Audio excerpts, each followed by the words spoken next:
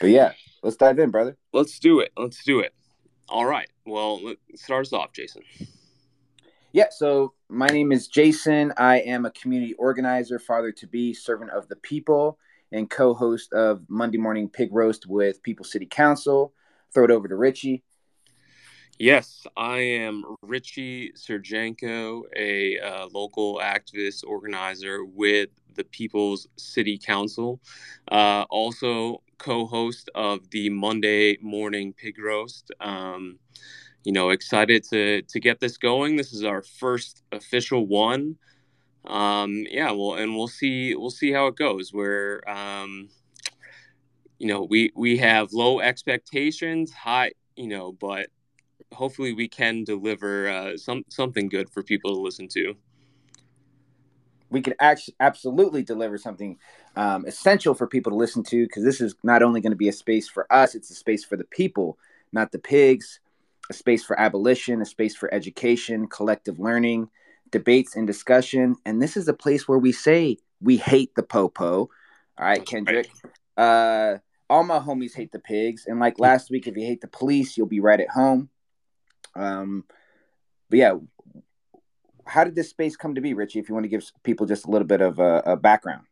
Yes, yes. Well, your partner, Jess, came to you and, after one night of seeing us chat it up, chop it up, and said, suggested that we do a podcast. But, it is a decent idea, but, the podcasts are, such a diluted market. Plus, you and I are on the ground doing real shit. And we're not pundits or podcasters, or have a bunch of time to do a whole well produced thing. I know Al is on here, and Al likes to consider himself like a part time podcaster. No shots at you, Al.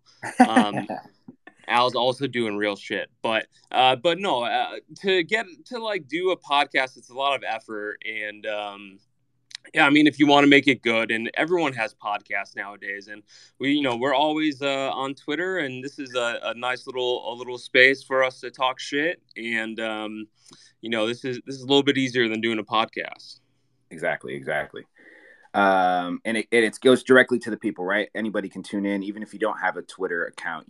I believe you can listen to the space. Um, but yeah, I guess right off the bat, we want to dive into a call to action. The LAPC Fails Coalition, which is made up of organizations like the Stop LAPD Spying Coalition, BLMLA, White People for Black Lives, and LA Can, are asking folks to provide much needed public comment on a new LAPD policy for pretextual stops. For those that don't know, pretextual stops are stops for minor infractions like expired tags, missing plates, tinted windows, and so on, that are used to target and terrorize Black and brown people. And so these pigs then engage in illegal searches looking for anything to criminalize our people as a result of these minor infractions. I also want to remind folks that the murder of Anthony McLean in August 2020 occurred after the car that Anthony was a passenger in was stopped for not having a front license plate. So these stops can and have had deadly consequences for our people. And so what this new policy claims to do is it claims to restrict or limit these stops, but the policy in fact spells out how officers can continue the same abusive behavior under a new guise. They want to formalize and sanitize the framework by which they will continue this harm. And as evidence, there's plenty of evidence that shows that it's the LAPD uses pretextual stops to harass, search, and gather information from Black community members, especially. And this proposed policy will not stop this, but allow it to continue. And so the coalition recognizes that the only way to end the harassment of pretextual stops is to prohibit cops from pulling people over on the basis of harmless and trivial traffic charges. So we encourage all y'all to email stops@lapd.online by 5 p.m. tomorrow and reject this sham policy. Let them know how you feel. You can find an email template at bit.ly/LAPC fails.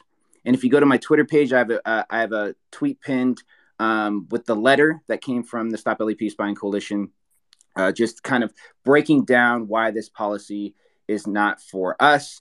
It's just, again, another way for them to sanitize the harm that continues in our neighborhoods. But thank you all for if you could share that message and tap into that. But Richie, it's been quite the weekend and really started off with some bird dogging. If you could let us know who was your last victim and why. Yes, yes. And so for people listening here, before my second Twitter account got taken down, my header was Bird Dog Mercenary. I love to chase down these public officials, and really, talk to them in a way that I know that they are not spoken to on an everyday basis, or really ask them questions that they aren't used to being asked in a certain way, right? The media certainly does not. A lot of the media, I don't want to say everyone, but a lot of the media doesn't really try to get the full truth out of these elected officials, and they don't ask these follow up questions when or they don't know enough of about the issue to ask follow-up questions about certain context. Um, and I'll just give a brief example of David Rue was saying that 95% or Nithya wanted to cut 95% of the police budget. But in reality, the statistic was that 95% of the People's Budget LA survey respondents wanted to spend on wanted to spend the budget on things other than the police. And so, but the media would never question David Rue like that. So I had to ask him about that. Anyways, that was not my most recent, but wanted to give people some breakdown on bird dogging. But my most recent was with Rick Caruso on Friday. Rick Caruso is a Republican billionaire. He spent years funding, anti life, pro, quote unquote, pro life resources.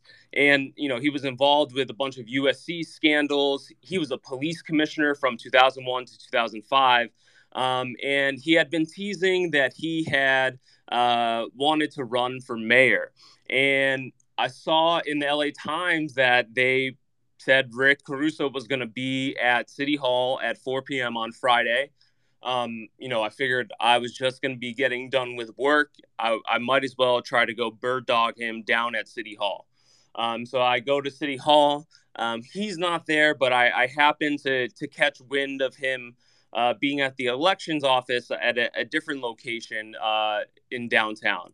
So I went over there, and originally I thought that, I was just going to catch him walking in and out, and I'll be able to ask him some questions directly to him face to face. But when I got there, I saw that, that it was a press conference and there was a lot of media there.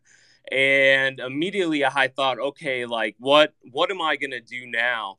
And I just decided that I was going to blow it up a little bit.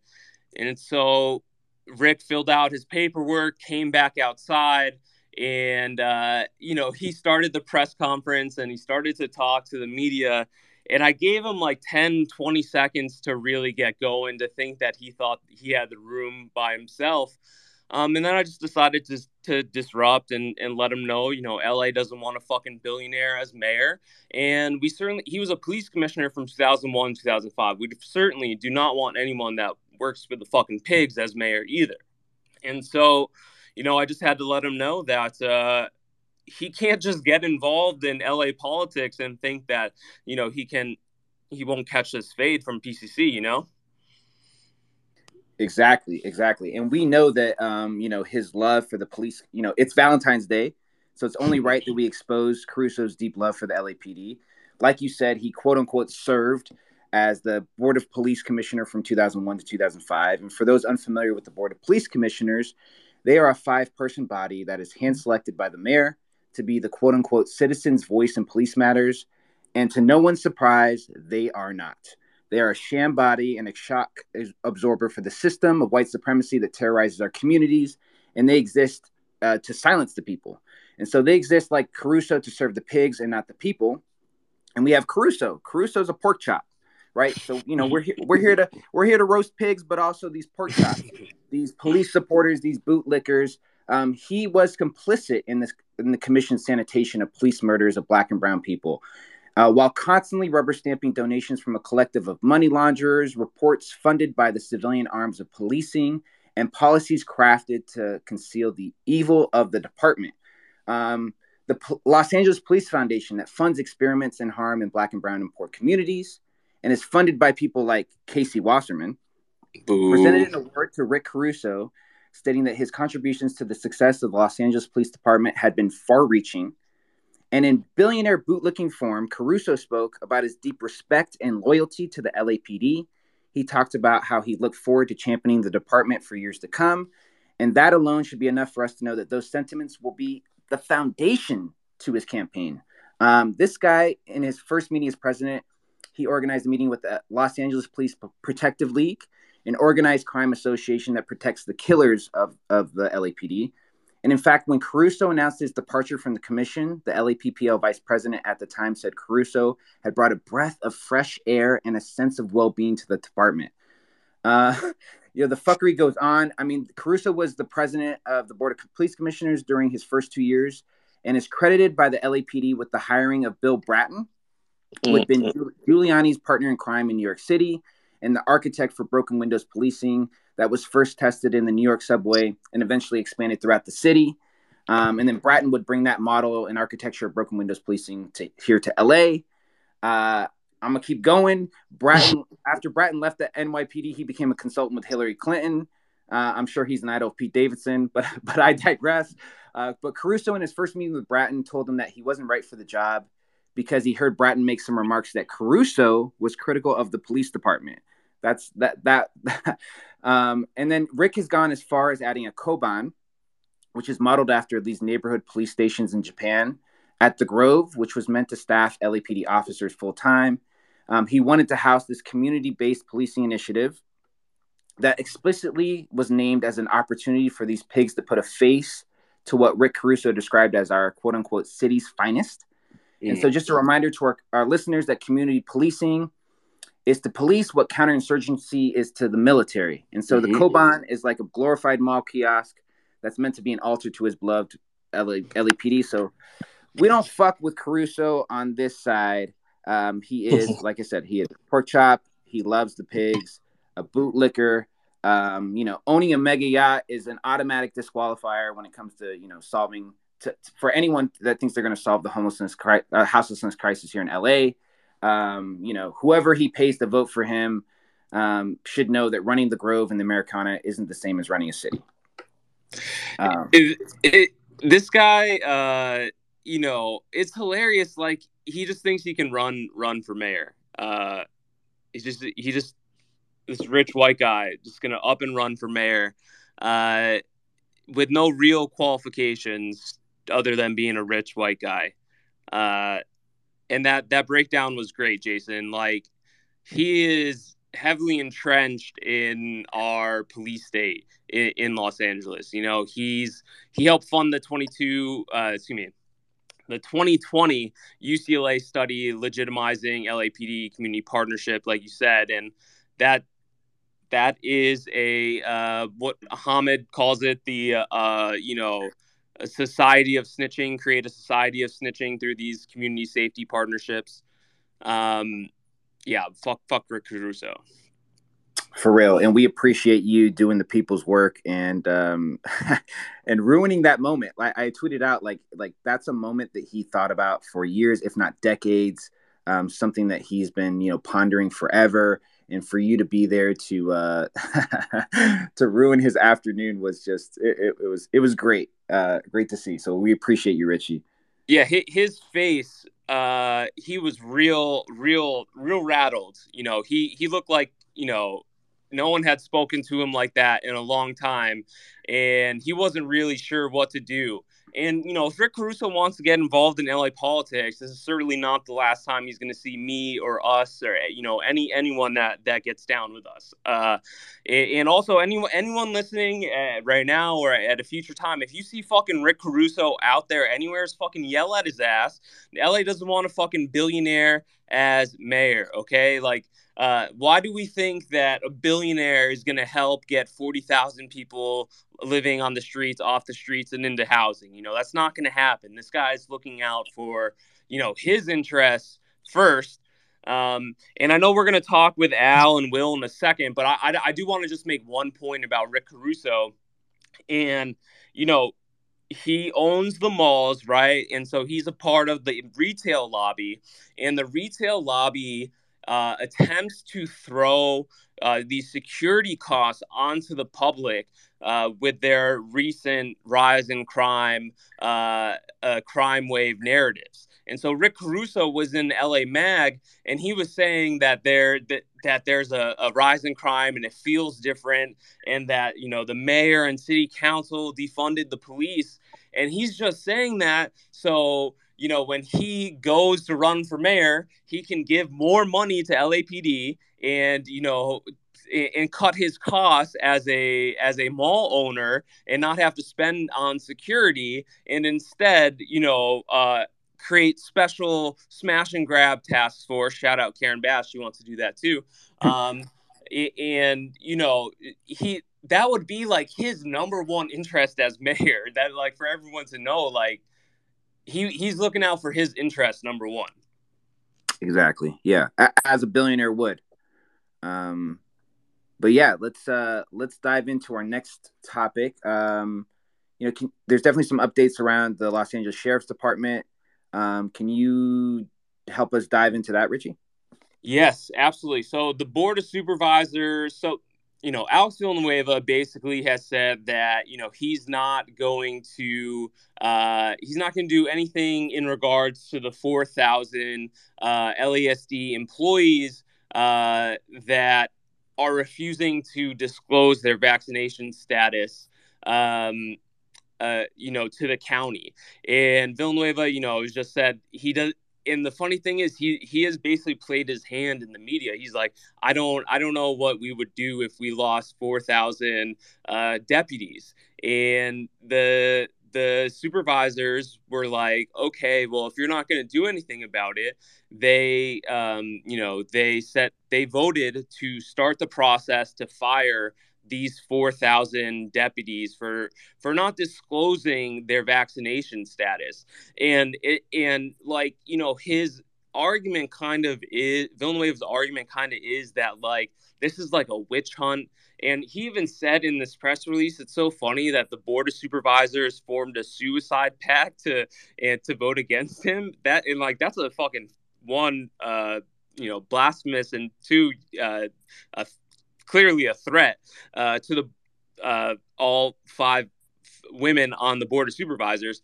But basically, it's not even that it's a witch hunt or anything. Like, these people aren't even disclosing their vaccination status, and so it's like it's just a level of, you know, LASD and Sheriff Villanueva believe that they're just like above the law, above protocols, that they don't have to follow the same rules as everyone else. And like, this is now a situation where the board of supervisors are like, well, you know, actually, um, you do have to follow these rules, you know. But a crazy thing is, now that I'm talking about it, thinking about it, the board of supervisors clearly, whatever fucking power they have, moving on, firing these deputies. And sometimes they tell us that they aren't able to move as quickly in regards to other things. And so it's just interesting to see that they're willing to move on this. Exactly. And also, I believe that there was a tank that they wanted to purchase during this last meeting. Just so folks know, you know, LA has a history of militarized police forces. LAPD was the first PIG department in the nation to have a helicopter. In 2012, we saw the South Pasadena Police Department purchase a tank from the Burbank Police Department for $1, after the Burbank Police Department had bought another tank-like vehicle with money from the Department of Homeland Security. In 2014, it was the Los Angeles School Department was exposed for having 3 grenade launchers and a mine-resistant ambush-protected vehicle, the type of heavy armored vehicle that was used by the U.S. military in Iraq. they don't like to call tanks what they are, which is tanks. Like a lot of times they've really moved away from that language in an effort, again, to sanitize their violence, but it's essentially a tank-like vehicle. And just last week, the Los Angeles Sheriff's Department, which is funded with over $3 billion tax dollars, actually had the nerve to ask the Board of Supervisors for a tank at the cost of $1.2 million, to which they claimed would provide the department with greater capabilities to ensure the safety of the public. And it was their hopes for it to be used in every tactical operation within Los Angeles County. And go. Yeah. Rich, I mean, speak on it, Richie. It's ridiculous.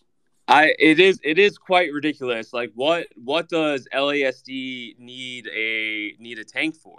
That's like the first form. What exactly are they going to use a tank for? And I was in South LA after Dejan Kazee was shot and killed, and to see the militarization of LASD is like they are a fucking occupying force, man. When they really like gear up and get all their shit out there, like they look like the United States military. And the reason is because they are. They either through Joe Biden, Joe Biden, Trump and Obama, like through the 1099 program where they send fucking military gear back to local police departments. Like LASD is the number one recipient of that of all police departments in the country of that military gear. And it's just like, it's one thing to like just see these contracts come in or see these requests come in, but to see in person, like it's just like wild to see that like they believe that they are at war with us. Honestly, that's what it is. And have been. I mean, they've been at war with our communities for decades, and they have continually gotten the tools, whether from the government or through other programs, to fund their terror and harm in our community. So, again, all of this, I feel like sometimes goes under the radar, especially with all the fuckery that comes out of the numerous police departments that we have here in the region, but specifically Los Angeles Police Department and the Sheriff's Department.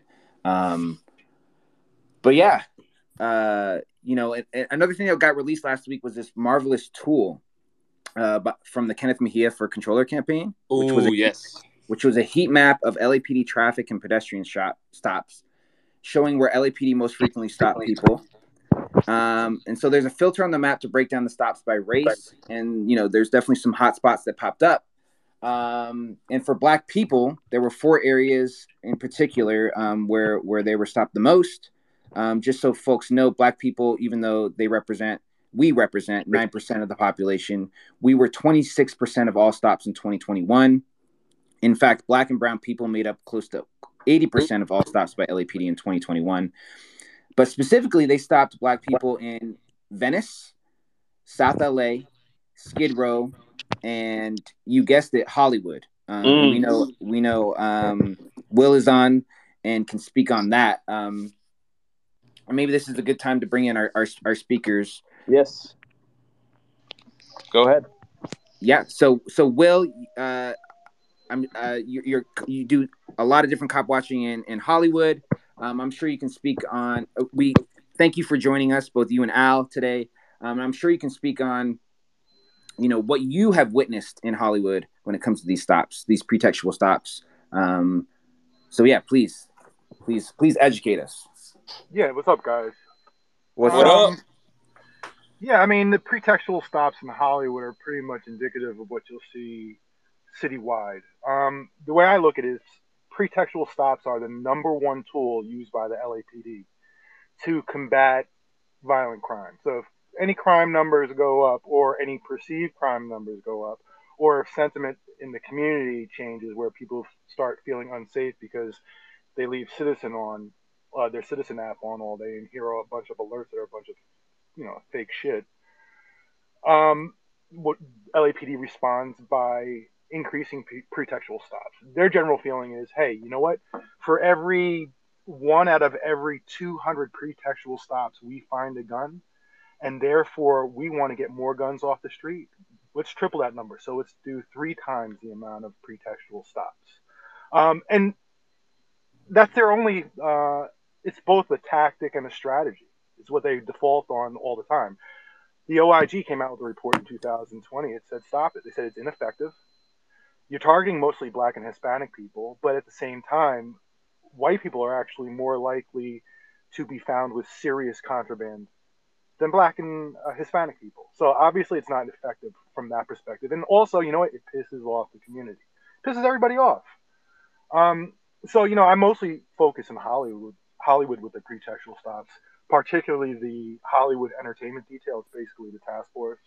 They use that name to just sanitize what they do, and all they do is look for tiny infractions to pull over black people, to then search the car, handcuff them and search the car, and it's all about trying to find guns. They say we need to go out in the street and find guns, and how are we going to do that? We're not going to do any like real police work. We're just going to focus on pulling over anybody that we feel looks suspicious, find a small reason to pull them over, and then from there initiate further investigation. Right? I watched this last night. Last night, uh, it's funny. It was right across the street from the police station. Matter of fact, it's right across the street from the parking lot where the cops park all their illegal cars. These guys, three guys, were pulled over because they were missing a license plate. Okay, now you have to have a license plate in your car. If you get pulled over, you can expect a ticket. What you shouldn't expect is to be pulled out of your car and then handcuffed and then be questioned about, is your car stolen? And when they realize that somebody is there filming, all of a sudden they start making a bunch of excuses that, oh, we thought the car was stolen because it looked like your key was shaved down that he used for his ignition. How the fuck are you gonna see that from while you're behind your car? The cops pull up, have a bunch of backup there, including unmarked cars, get behind their car, their doors, have their guns unholstered, giving orders to get out of the car. And while that happened, they happened to see the ignition key that was in the ignition and notice that it was shaved down. Listen, first off, it was not. It was a No. normal ignition key. It's bullshit. They make up any excuse. But the problem was is they pull these guys out. They put them through a half an hour of bullshit, right? They were just coming. They're from 69th and Broadway, right? So they're coming from down in South Central. They were coming up here because they thought they can escape the bullshit and enjoy, the Rams win. And the next thing you know, here they are in handcuffs, and the driver was not just handcuffed; he was put in the back of the patrol car. Yeah. Let me tell you something. I gotta tell you something. I could ride. I go into West Hollywood. I go anywhere, West LA. I see plenty of white people driving around with a license plate on their car. Right? It might say, keys from Van Nuys or whatever. They're never pulled out. Keys on Van Nuys. Let me tell you something. You're not going to see, the 55-year-old white lady pulled over in a Jaguar with a missing plate, handcuffed and put in the back of a patrol car. All right, it just wouldn't happen. But with them, they did that. And why? It's just essentially racial profiling mixed with broken windows policing, where they look for these small infractions. And again, that was an illegal search. They did not give consent to search the car. Simply missing a license plate is not probable cause of a crime. Yeah, Will, I wanna, because this is a space where we're talking about, policing and things like that. I want to talk about what you just mentioned, like a little bit more in depth for a second. The cops can't just fucking pull you over and search your shit, right? Like they are supposed to have probable cause. Or this exception to probable cause, right? And I went to law school, and I know the exceptions, and I know some of the rules, and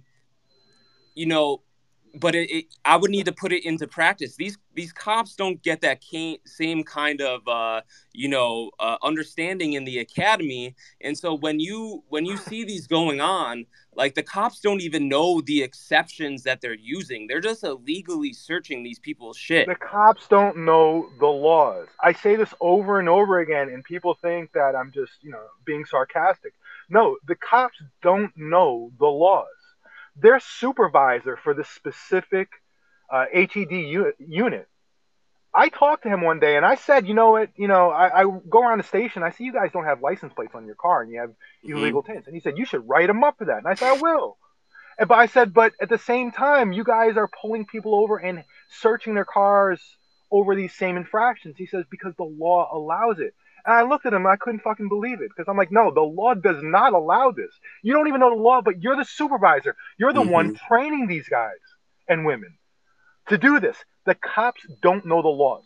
I had a cop tell me that it was sufficient probable cause if you're just pulled over in the wrong neighborhood. If you're in a neighborhood where they feel it's high crime, that's all you need to search someone. Mm-hmm. That's Mm-hmm. it. And it drives me crazy because I noticed that the OIG in 2020 audit of the stops kind of hinted at this. He made mention. Mark Smith made mention about all the the illegal searches, and I think he even recommended that they need to get consent either in writing or make it very clear on body camera. But there's an issue with this. It's constant. They do what they want. They pull you over and they're going to search you. And people always say to me, why don't the people just say, you can't search? They do. They do it Yeah. anyway. Yep. And I've been out with you cop watching and watching stops a few times, and literally the same situation has happened on multiple occasions. We walk up to a stop, there is a car parked in the red, and there's a group of young black kids handcuffed with their faces against the wall, maybe some in the back of a cruiser. And literally each time you were just like, oh, like they were parked in the red. They were parked in the And fucking red zone and they're and then handcuffed. all right. And so for everyone listening, these black kids were handcuffed, some thrown in the back of the car and held for over an hour. And you know what the end result of both of these instances were? The cops let them go. The cops they can't just No fucking ticket. pick you up, Not even a put ticket. you, not even a ticket. They picked these black kids up, cuffed them, embarrassed them, shamed them against the wall for an hour, and then let them go with nothing. You can't you literally cannot do that, and it's unbelievable how many stops that like it happens across Los Angeles every day. If you think it's bad in Hollywood just because I put a lot of videos out in Hollywood, I will say this. Hollywood is probably the most professional police force outside of, say, West LA. And that's not, credit to Hollywood. That's an indictment on the LAPD overall. Because I don't just cop watch here. I'll go over into South Central.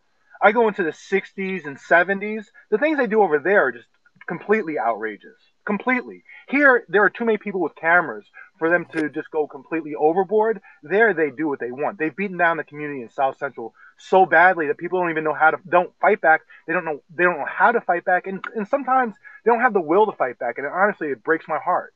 So you think it's bad here in Hollywood? It's a whole lot worse elsewhere. Yeah, yeah. And so we'll bring Al on for a second. Albert, are you there? Oh, I'm here, baby. How you doing? It's your boy Al. It's your boy. Al. Yeah, you called me a part-time podcaster, which is true. I got to say, if anybody loves the San Fernando Valley, check out my podcast, 818s and Heartbreak. Thank you for letting me plug that, Richie. Yes.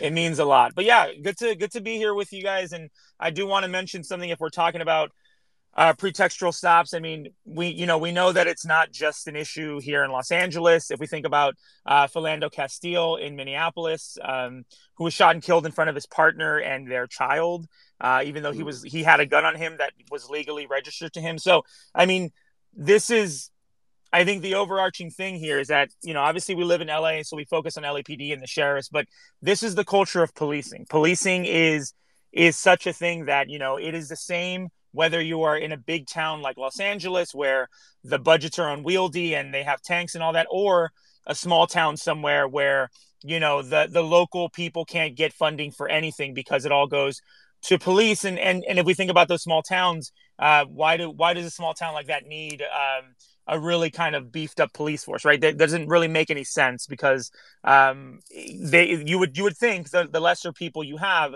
the less cops you would need.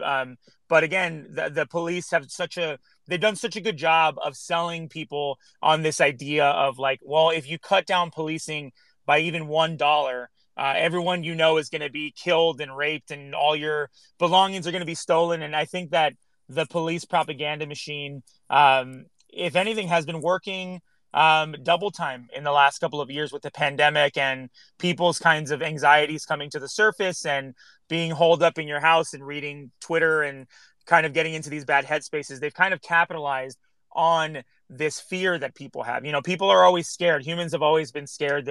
Everyone's predicted the end of the world since there's been a world to end, right? But now, because of this COVID and all this other stuff and war with Ukraine or whatever the fuck, they've done such a good job in telling us that, like, well, we're the last line of defense. And you think about something like pretextual stops, it's so blatant that they do this because they can get away with it. But anyway, thank you for having me. Love you guys.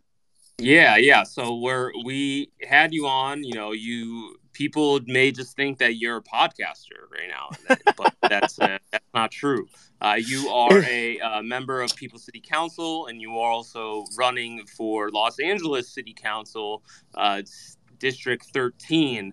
And Albert, you're running on a platform of abolition. And so we're talking about pretextual stops and things like that. But to zoom out a little bit, do you want to talk about how you're taking abolition practices and applying it to your campaign? Yeah, I mean, I think that, we have to be honest with ourselves in that, there have been things that have been tried over the years to kind of rein the police in. And it's all been reforms. It's been better training. It's been, anti-bias training. It's been, less than lethal training. All these things really amount to nothing. There's been really no concrete evidence that reforms have ever worked. I think they work to appease the liberals in the crowd who say, well, they need better training and they need to be this, or we need a more diverse police force. We need more black and brown people because they're not going to go against their own people, or what, they have an understanding of what it's like to be, from a neighborhood or whatever that's maybe not, that's considered not good or whatever. And that's bullshit. It's bullshit. It's been disproven. Black cops and brown cops and all that, minority cops arrest and beat and kill people at the same rate as everybody else, because the true thing is that it's the institution that is rotting from the inside. It is the culture of policing. And as I said, you see it in New York, you see it in LA, you see it in every single small town.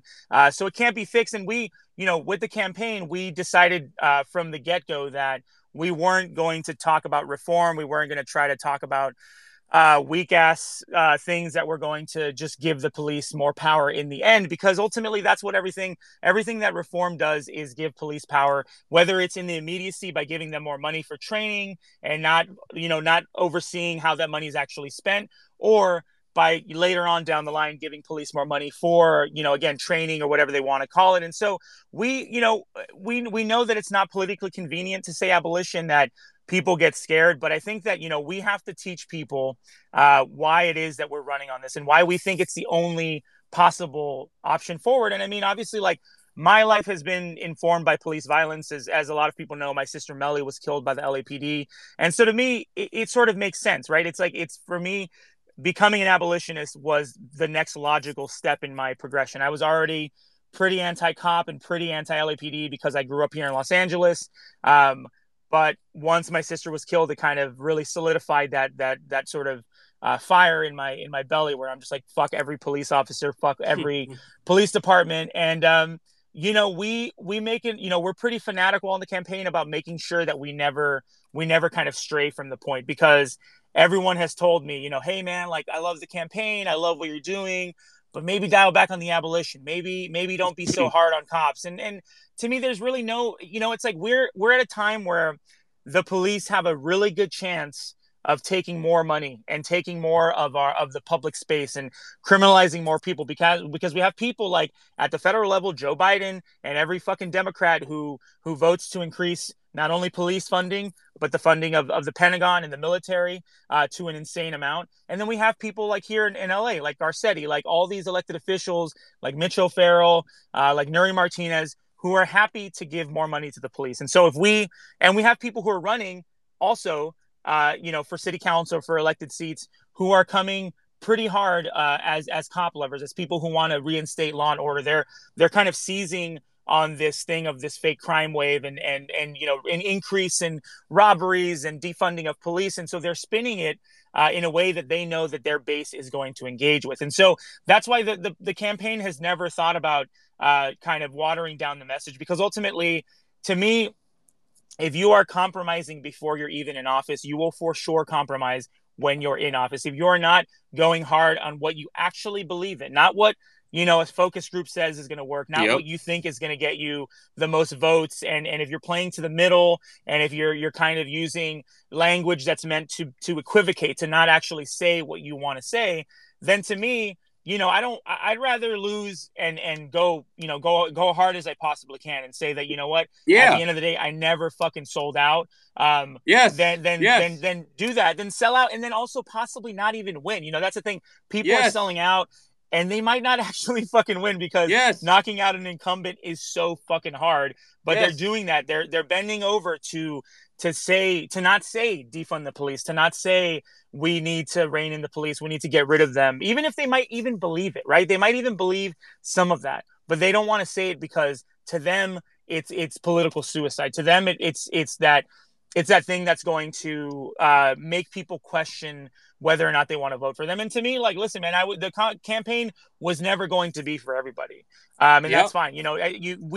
I think it's what I love about People's City Council, what I love about the campaign too, is I think we both kind of understand that, like, it's up to us to try to bring people in, and you can teach people, and you got to do that in a way that you're not talking down to people, you're not talking at them, but it's also, we have to sell people on why abolition is the only way forward. And I think that sometimes we get lost in the destruction of the current system and the current frameworks, and that's fine, because obviously we have to do that.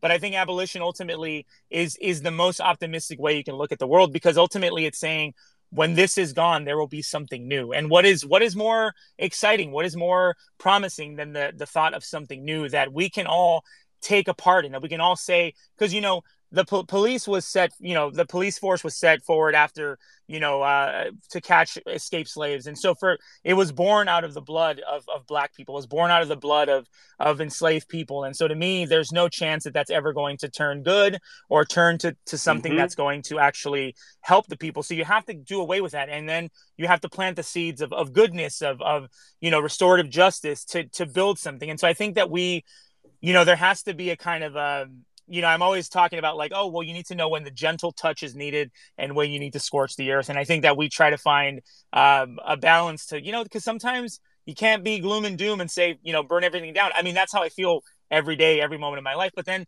there's times where you have to be, this is a new world we're trying to forge, and we would love to have you, come along, because there's going to be people we're going to have to drag into the new world. We're going to have to drag their asses and say, this is what it's going to be. You can be part of our society, but you cannot be a police officer. You cannot be an agent of the state. And that comes with its own set of challenges. But to me, it's about fostering this culture of love and acceptance, and saying, like, we may not have the perfect vision of what the new world looks like, but that's because it takes all of us to actually get there. It takes everybody who can talk from lived experience as to, what they want to see, what safety actually means, because public safety has been so perverted by police that we've just allowed it to take on a meaning that, it means nothing. At this point, public safety doesn't mean shit, because to the police, it means public safety means protecting SoFi Stadium. It means protecting a Louis Vuitton store, protecting a store in Beverly Hills. And that's not what public safety is. That's protecting capital. And as we all know, police basically only exist now to protect capital and to crack the skulls of Black and brown people. Yeah, well, good shit, Al. Yeah, thank you for all. Yeah. Go ahead, Jason. I was going to say, Al, talking about the matter of public safety, you are out there campaigning on making public transit free. And I was wondering, we talked about earlier how William Bratton had partnered with Giuliani to use the New York subway as a testing ground for this broken windows policing. And for folks that are not familiar with that term, broken windows policing argues that petty disorderly behavior left unchecked can lead to an increase in serious crime and should therefore be aggressively targeted. And under Bratton, he kind of took it to the extreme. And so could you just give us a little bit of information on why you want to make public transit free, and why making public transit free is a matter of public safety? Yeah, I mean, I think that, if you look at the way the city crafts its budget, it's always going to find a new way to give police money. And if we think about, let's say 4118, that's the ordinance that basically makes sleeping, sitting down, laying down in parts of town illegal, right? They're using it to harass unhoused people, to make it illegal to be unhoused. You can't have a tent, you can't sleep. So they're trying to implement this in basically every corner of the city. And every week, city council is voting on 10 new sites that they want to turn into 4118 enforcement zones. And what, to me, that doesn't just mean like the city is they hate unhoused people, they want to criminalize them. What that also is hidden under there is really what it is giving more money to the police, right? It's like the city is going to find new ways to give money to the LAPD. And when you create all these new enforcement zones, let's say 60 enforcement zones can be made in a month, who is going to enforce that but the LAPD, right? They're the ones doing the sweeps. They're the ones handing out the tickets and sending people to jail on bullshit charges or harassing people. So by extension, making public transit free removes the law enforcement aspect of it. Because again, if you have fares, they're, especially on trains, they're going to have to be enforced, right? That's how the city looks at this. It's like, well, we need people to pay. So we need cops to be in these bus stations, these train depots, to make sure that people have paid their fare. And so then that by extension gives more money to the LAPD. So once you kind of take out the law enforcement element, then you make it safer. And so by making it free, there's no need, because if no one has to pay, then what do you need to enforce, right? I mean, people talk about, well, it's unsafe and blah, blah, blah. And it's like, well, again, we can address things like that. And again, a big sort of driving cause as to why people commit crimes or do anything is poverty. So again, you're making public transit free. You are giving people access to a really good utility, whether they want to use it for, getting around town and going to like a new spot and trying, food in a place they've never been, or they're getting to work. When you remove the element of law enforcement, you kind of alleviate the stresses of a lot of the riders, because they're not going to, they're not afraid of being stopped by a cop and saying, did you pay your fare? Or if someone can't afford it but needs to get to work because maybe their paycheck hasn't cleared yet or whatever, they don't have to worry about, am I going to get a ticket?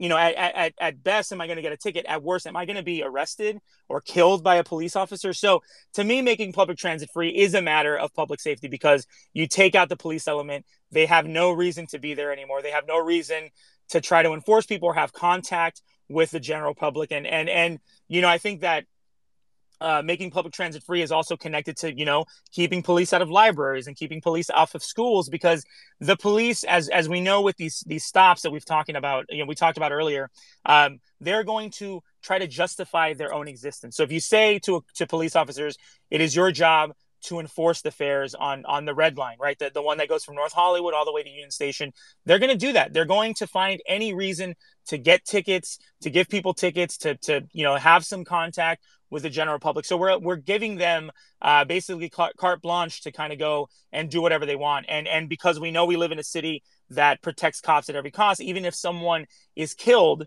because of one of these stops, because they jumped the fare, they jumped the turnstile or didn't pay their fare, nothing is going to happen, because we live in a city that protects cops. So to me, that's the basis of the campaign, is really get cops out of our fucking lives, and you make the city safer tomorrow. Now, you don't do a study about what is going to make the city safer. We know that police do not keep us safe, and that we need to get them out of every single facet of our everyday lives. And when I go on the fucking subway, I don't want to see a fucking cop. I don't want to see a guy there who makes 130 grand asking me if I paid the 175 for my fucking train ticket. This shit should be free. Our public transit system is so bad. It should be fucking free. We're being punished for riding it. Where I'm giving the city $2 every time I ride the fucking train to wait for 45 minutes. You know what I mean?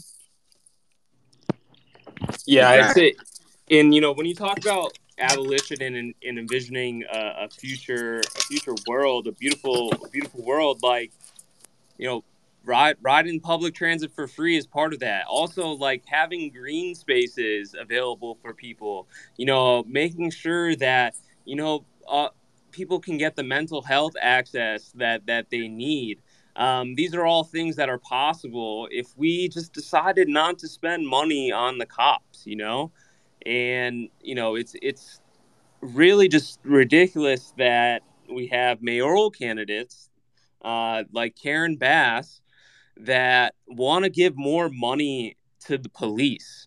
And so I'll throw that to everyone, here. Like, when you saw Karen Bass's plan, what did you think? Will, let's start with you. I started breaking it down. First, honestly, it was a bunch of platitudes, right? She's just trying to say what she thinks she needs to say, what she thinks the public wants to hear. Um, her whole plan was, okay, we need to get cops away from the front desk and put them out in the field to do investigative work. Uh, Here's the thing, I have no love for front desk cops. These guys make $150,000-$200,000. It's absolutely ridiculous. But you're not getting them out of the front desk. They're there for a reason. They're usually there because they have some sort of injury that prevents them from being out in the field. So she can talk about transferring them from the front desk and putting them out in the field. It's just bullshit, right? It's not a plan that was actually thought through. It's just her just saying what it will take to placate the voters. But to even here's my thing, right? We don't need to give them any more money. But if you're going to tell me that you want to give them more money, then tell me what your plan is for police accountability. Imagine having an entity that we give half of our discretionary funds to, but we have no sort of oversight of them whatsoever. We have no control over what they're doing with the money. We don't, they waste so much money. I watched last night over here at Hollywood Station. There were just like 60 cops just hanging out, drinking coffee in front of the station last night. They have plenty of resources. I saw what happened downtown. Had so many cops. How many more cops do you need? You don't need more cops. You don't need more equipment. You have everything you need. So, again, like Al was talking about, when we're dedicating all these resources to police that we could be going elsewhere. I walk around the streets of Hollywood, and let me tell you something. There are some trash that needs to be picked up. Why don't we just, instead of paying those cops $150,000, we pay three, teenagers a good amount of money, go around, clean up, and engage. I know Kenneth has talked about that. Walk around, engage with the community, and clean up. And you know what? They're going to live here. They're going to live in LA. These cops don't live in LA. I was looking up cops again last night. Boy, more and more cops from Valencia and Santa Clarita. It's funny how that always works out. Yep. They don't live here. They don't respect our community. They come in here. I was looking at a cop last night, cursing out a woman at a stop. Again, they don't live here. If they live here, maybe they have a different attitude. My next door neighbor, he was an LAPD cop in Hollywood. I noticed, he'd get in little beefs with people on the street, and he'd park his car 2 or 3 blocks away. But I give him some credit for living here, because if he gets a little too mouthy with the wrong person, he can have, things can happen. I don't want to say accountability. Yeah, it's accountability. You're going to act differently in your own community. So again, when she's talking about this bullshit, how we need to add 250 more cops. First off, what is 250 more cops really going to do? So we're going to spread them out. You're going to add like 7 per, there's 300 cops in Hollywood. You're going to bring it up to 305, 307. Is that going to change anything? No, but that's a lot of money in the process that we're spending on that. And if we got to talk about, Karen Bass, she's a reformer. It says evidenced by her introducing the George Floyd Justice and Policing Act, which would have allocated at least $750 million for the police, instead of supporting the Breathe Act, which was looking to divest taxpayer dollars from policing and investing in alternative community-based approaches to public safety. We remember that she said defund the police was one of the worst slogans ever. A lot of people have been up in arms because we've been calling out Karen Bass for her public safety platform. We're not negating the positive impact that she had in our community through Community Coalition, but I'm not in the business of applauding someone for something they did 30 years ago and not holding them accountable for what they're doing today, right? I find it disgusting that after LAPD murdered Valentina Oriana Peralta and Daniel Elena Lopez, she told the New York Times, one thing does not lead you to say that we no longer can reform police, right? And so there's been a lot of different red flags. Thankfully on Friday, the people got a candidate. Gina Viola, organizer with White People for Black Lives, an amazing person, is going to be running for mayor. And so we definitely encourage y'all to tap in to her campaign. Someone that is actually going to be running on not only defunding police, but a wide variety of things. And so we definitely hope that y'all can tap in. For the people. For the people. Yeah, and I mean, also, there's so many different red flags with Karen Bass when it came to 4118, how she said she agreed with the intention of it, and that said that she was for parts of it, but didn't expand on what those parts were. She also talked about how, the bottom line is that people are not allowed to live on the streets. And so she's talked about, by the end of her first year in office, housing 15,000 people. But how does she define housing, right? How is she defining that housing? And so, yeah, fuck Karen Bass, straight up. I mean, and people Not weren't great. people weren't as willing to say that when she first announced because they wanted to give her a chance. But no, I mean, her track record shows, her dedication to police and how she'll act as mayor. But yeah. Yeah, I mean, I just want to speak on her public safety thing and just say that it was like it was like someone had taken, one of those like those bots that you run stuff through is like, oh, this is a liberal policy bot, and it's like, give us a public safety plan, and it just like some of it just doesn't sort of make sense. And I think that again, like what we're seeing now is everybody just kind of doing this thing that they think is gonna get them the most votes. It's this, it's like the milk toast kind of speaking out of both sides of your mouth sort of thing. And I think a lot of people had some hope for Karen Bass when she announced, and I knew some people close to me who were like, "Oh, this is so awesome!" And Jason, I want to say that was a great sort of sentiment where you can't sort of applaud someone for doing something 30 years ago, because the Karen Bass of 30 years ago is not the same Karen Bass who's running for mayor. And when we see people running for elected office, we kind of see them whittle themselves into who they think is going to win an election, right? They want to become more electable. And to me, it just sort of reeked of like buzzwords and things that she thinks they are going to, that honestly, some people are still falling for, but I think more people are becoming savvy and saying, you know what, this is bullshit. And really, when you read through it, it's just ultimately a sort of list of how she's going to give the cops more money. And to me, that was like, I'm happy that she came out with it, because now we kind of know she's not the one that we need to be focusing on, right? We need to focus on Gina, who's a dope homie and has really awesome policies, I'm sure. And I've talked to her about policing, and she says all the right things, and I love her. So I think that Karen Bass, I think she did us all a fucking favor. Now we don't have to She pay fucked attention up to her so anymore. hard. Yo, Karen Bass fucked up so hard, man. When Gina first told me, like, on Friday night or Saturday morning, and I put out a tweet, I was like, yo, Karen Bass really fucked up with this public safety plan. And, like, she could have waited a few weeks and this wouldn't have had to happen. And literally the reason why Gina is running is because of the public safety plan. Like, Karen Bass, you want to give more money to the cops. Your answers on homelessness were bad, but now you're really thinking about, expanding the LAPD budget. Like, we're not here for you, man. Like, this is not. And like, you can say whatever. We'll see like about what the activist voting bloc is like, and obviously electoral politics fucking bare minimum, and it's not going to be what gets us free, but like there's a certain amount of people that are going to be checking for what we think, and Karen Bass is not going to get our recommendation, okay? And so it's really, she did that on herself, and you want to give more money to the cops, well, we don't fuck with you.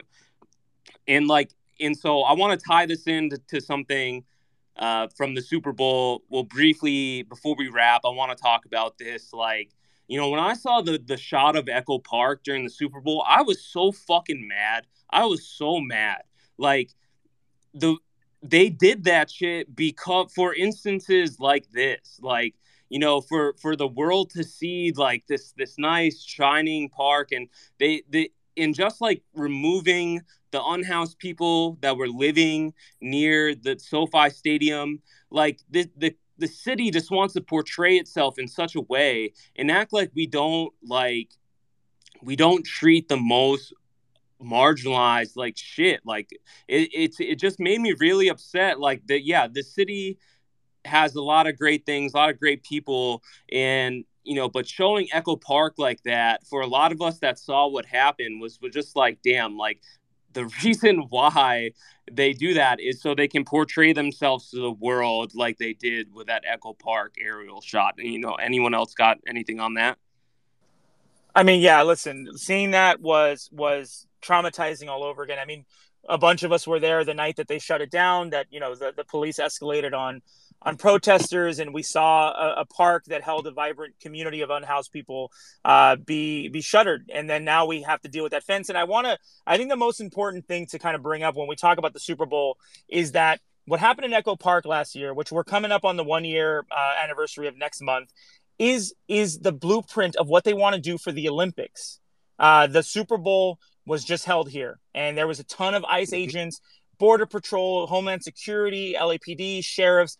That part of town was crawling with law enforcement, and it's a game that takes place on one day that costs a ton of money, that has a lot of moving parts, and the Olympics are supposed to come here in 2028, and that is, I'm telling you, that was a test run for what they're going to do, because a lot of stuff is going to be held at SoFi.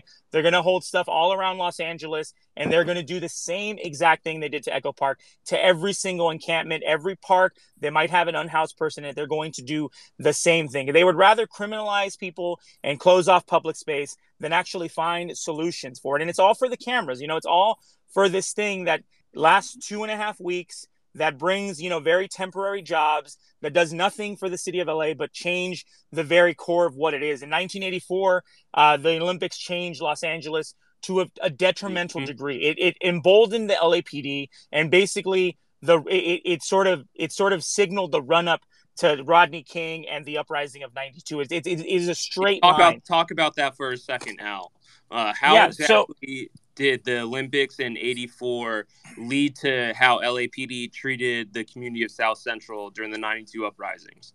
So in the run up to the '84 Olympics, I mean, to get the city camera ready or whatever, they were doing sweeps like they do now of unhoused encampments, of unhoused people. They were deporting people. They were doing everything they could to criminalize these neighborhoods, South Central and Koreatown. They were doing these things where they created these units called the Crash Unit. If you guys want to look that up, they were basically, their job was to go and do drug raids and do anybody who was suspicious. You ticket them, you take them into jail. They would arrest thousands of people over a month for bullshit, causes. That unit basically ended up being the Rampart unit. It was, the LAPD was given millions of dollars, tons of new equipment, surveillance equipment, tanks in the run up to '84 to basically, quote unquote, clean up the city and make it look camera ready. And everyone who basically didn't fit who they thought was going to be a person that they wanted the world to see in LA was either pushed to the side. They were deported, they were abused, they were harassed. I mean,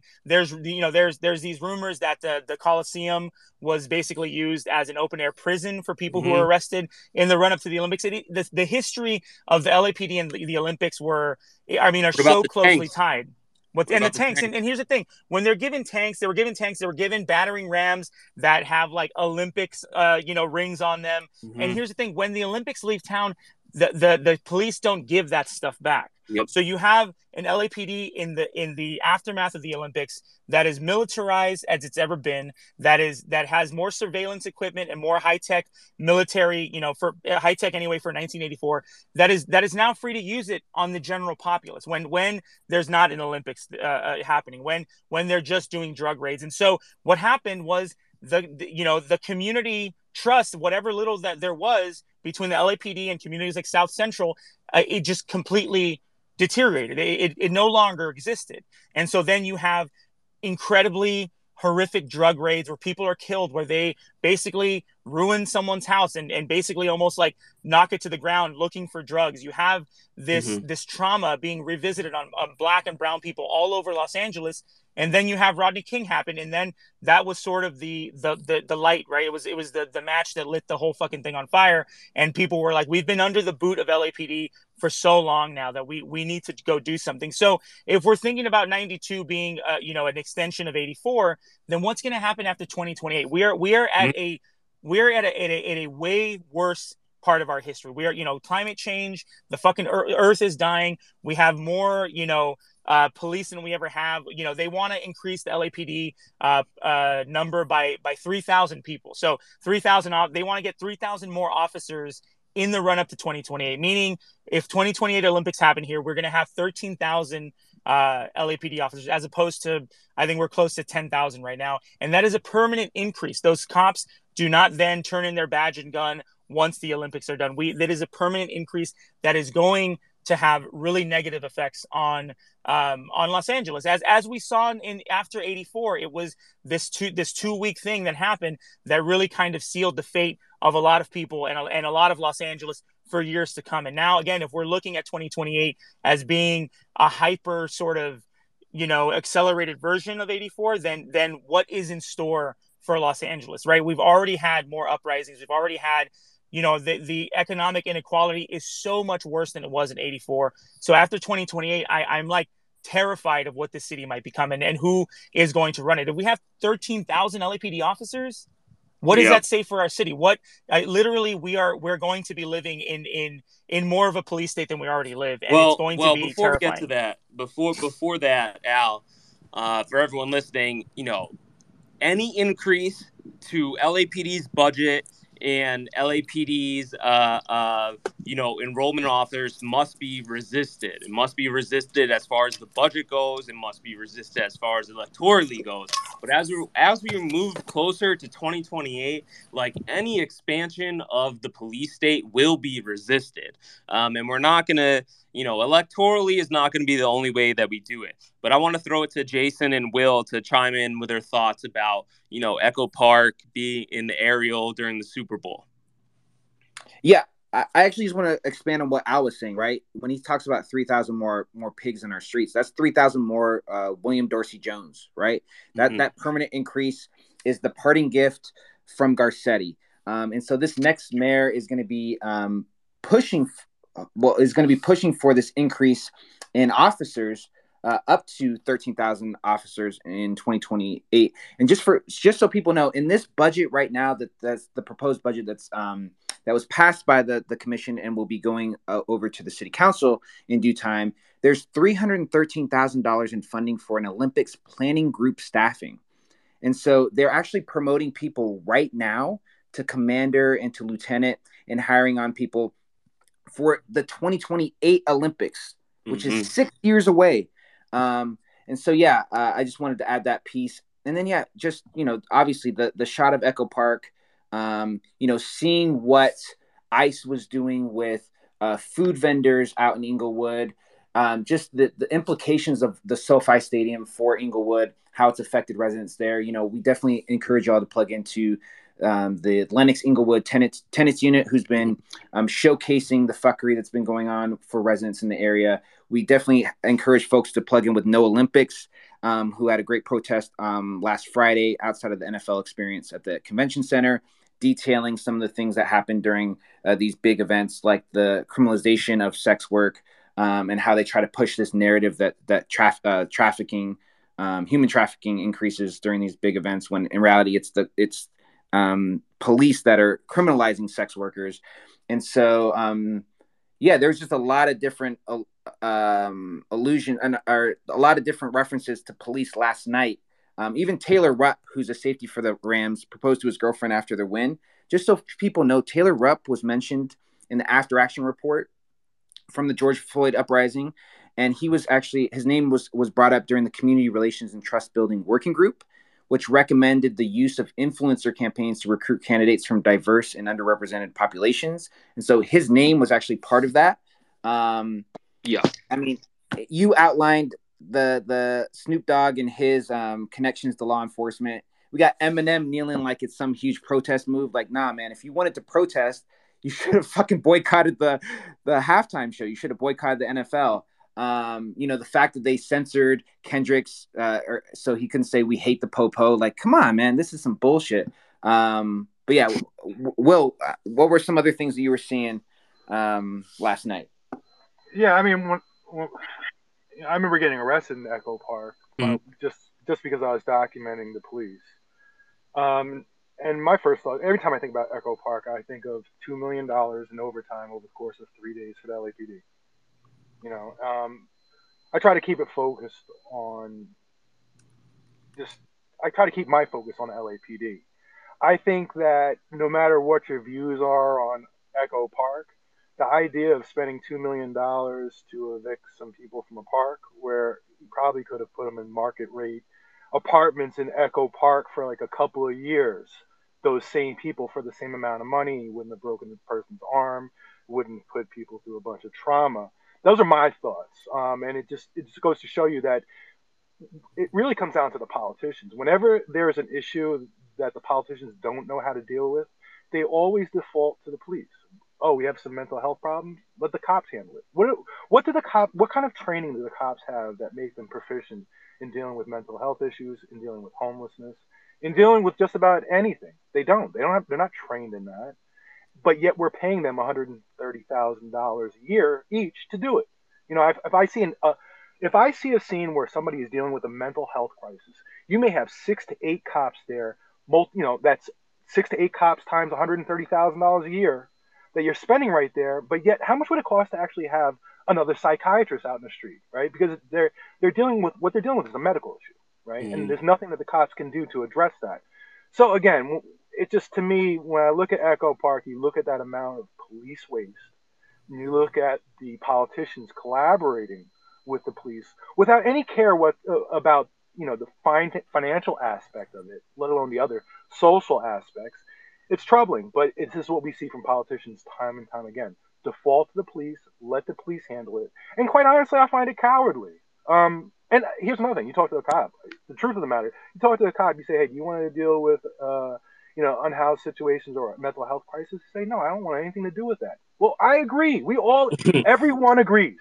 We all agree. Now it's time for the politicians to find, a solution. The cops don't want to do it. We don't want them to do it. Politicians do something, but they say, they go and hide and say, "Oh, no, no, let the cops do it. And we'll just give them another $150 million and let them figure it out." No, you figure it out. And I think it's time that people hold them accountable. I agree. Well, this was a great little roundup. The point of Monday Morning Pig Roast. We don't want to keep people here too long. We just want to, do a run through of recent happenings in Los Angeles in regards to the police. And I think that we talked about, a good amount, but we don't want to make this too intensive. So we'll probably be wrapping this up. But thank you, Will and Albert, for joining us. Shout out everyone that listened. We're going to be doing this every Monday at 9 a.m. You just come in, kick it, turn it on, and go about your business and listen to what's going on. Jason, do you have anything to say before we wrap? No, so again, want to just thank Will and Al for coming on. Reminder, Al is running for CD13, so definitely plug into his campaign. There's a lot of different ways to get involved. And Will, thank you for your continued work. Would definitely, I know there's some stuff that we need to discuss around Nithya, so would love to have you on sooner than later. Don't even get me started. That's next time. That's next time.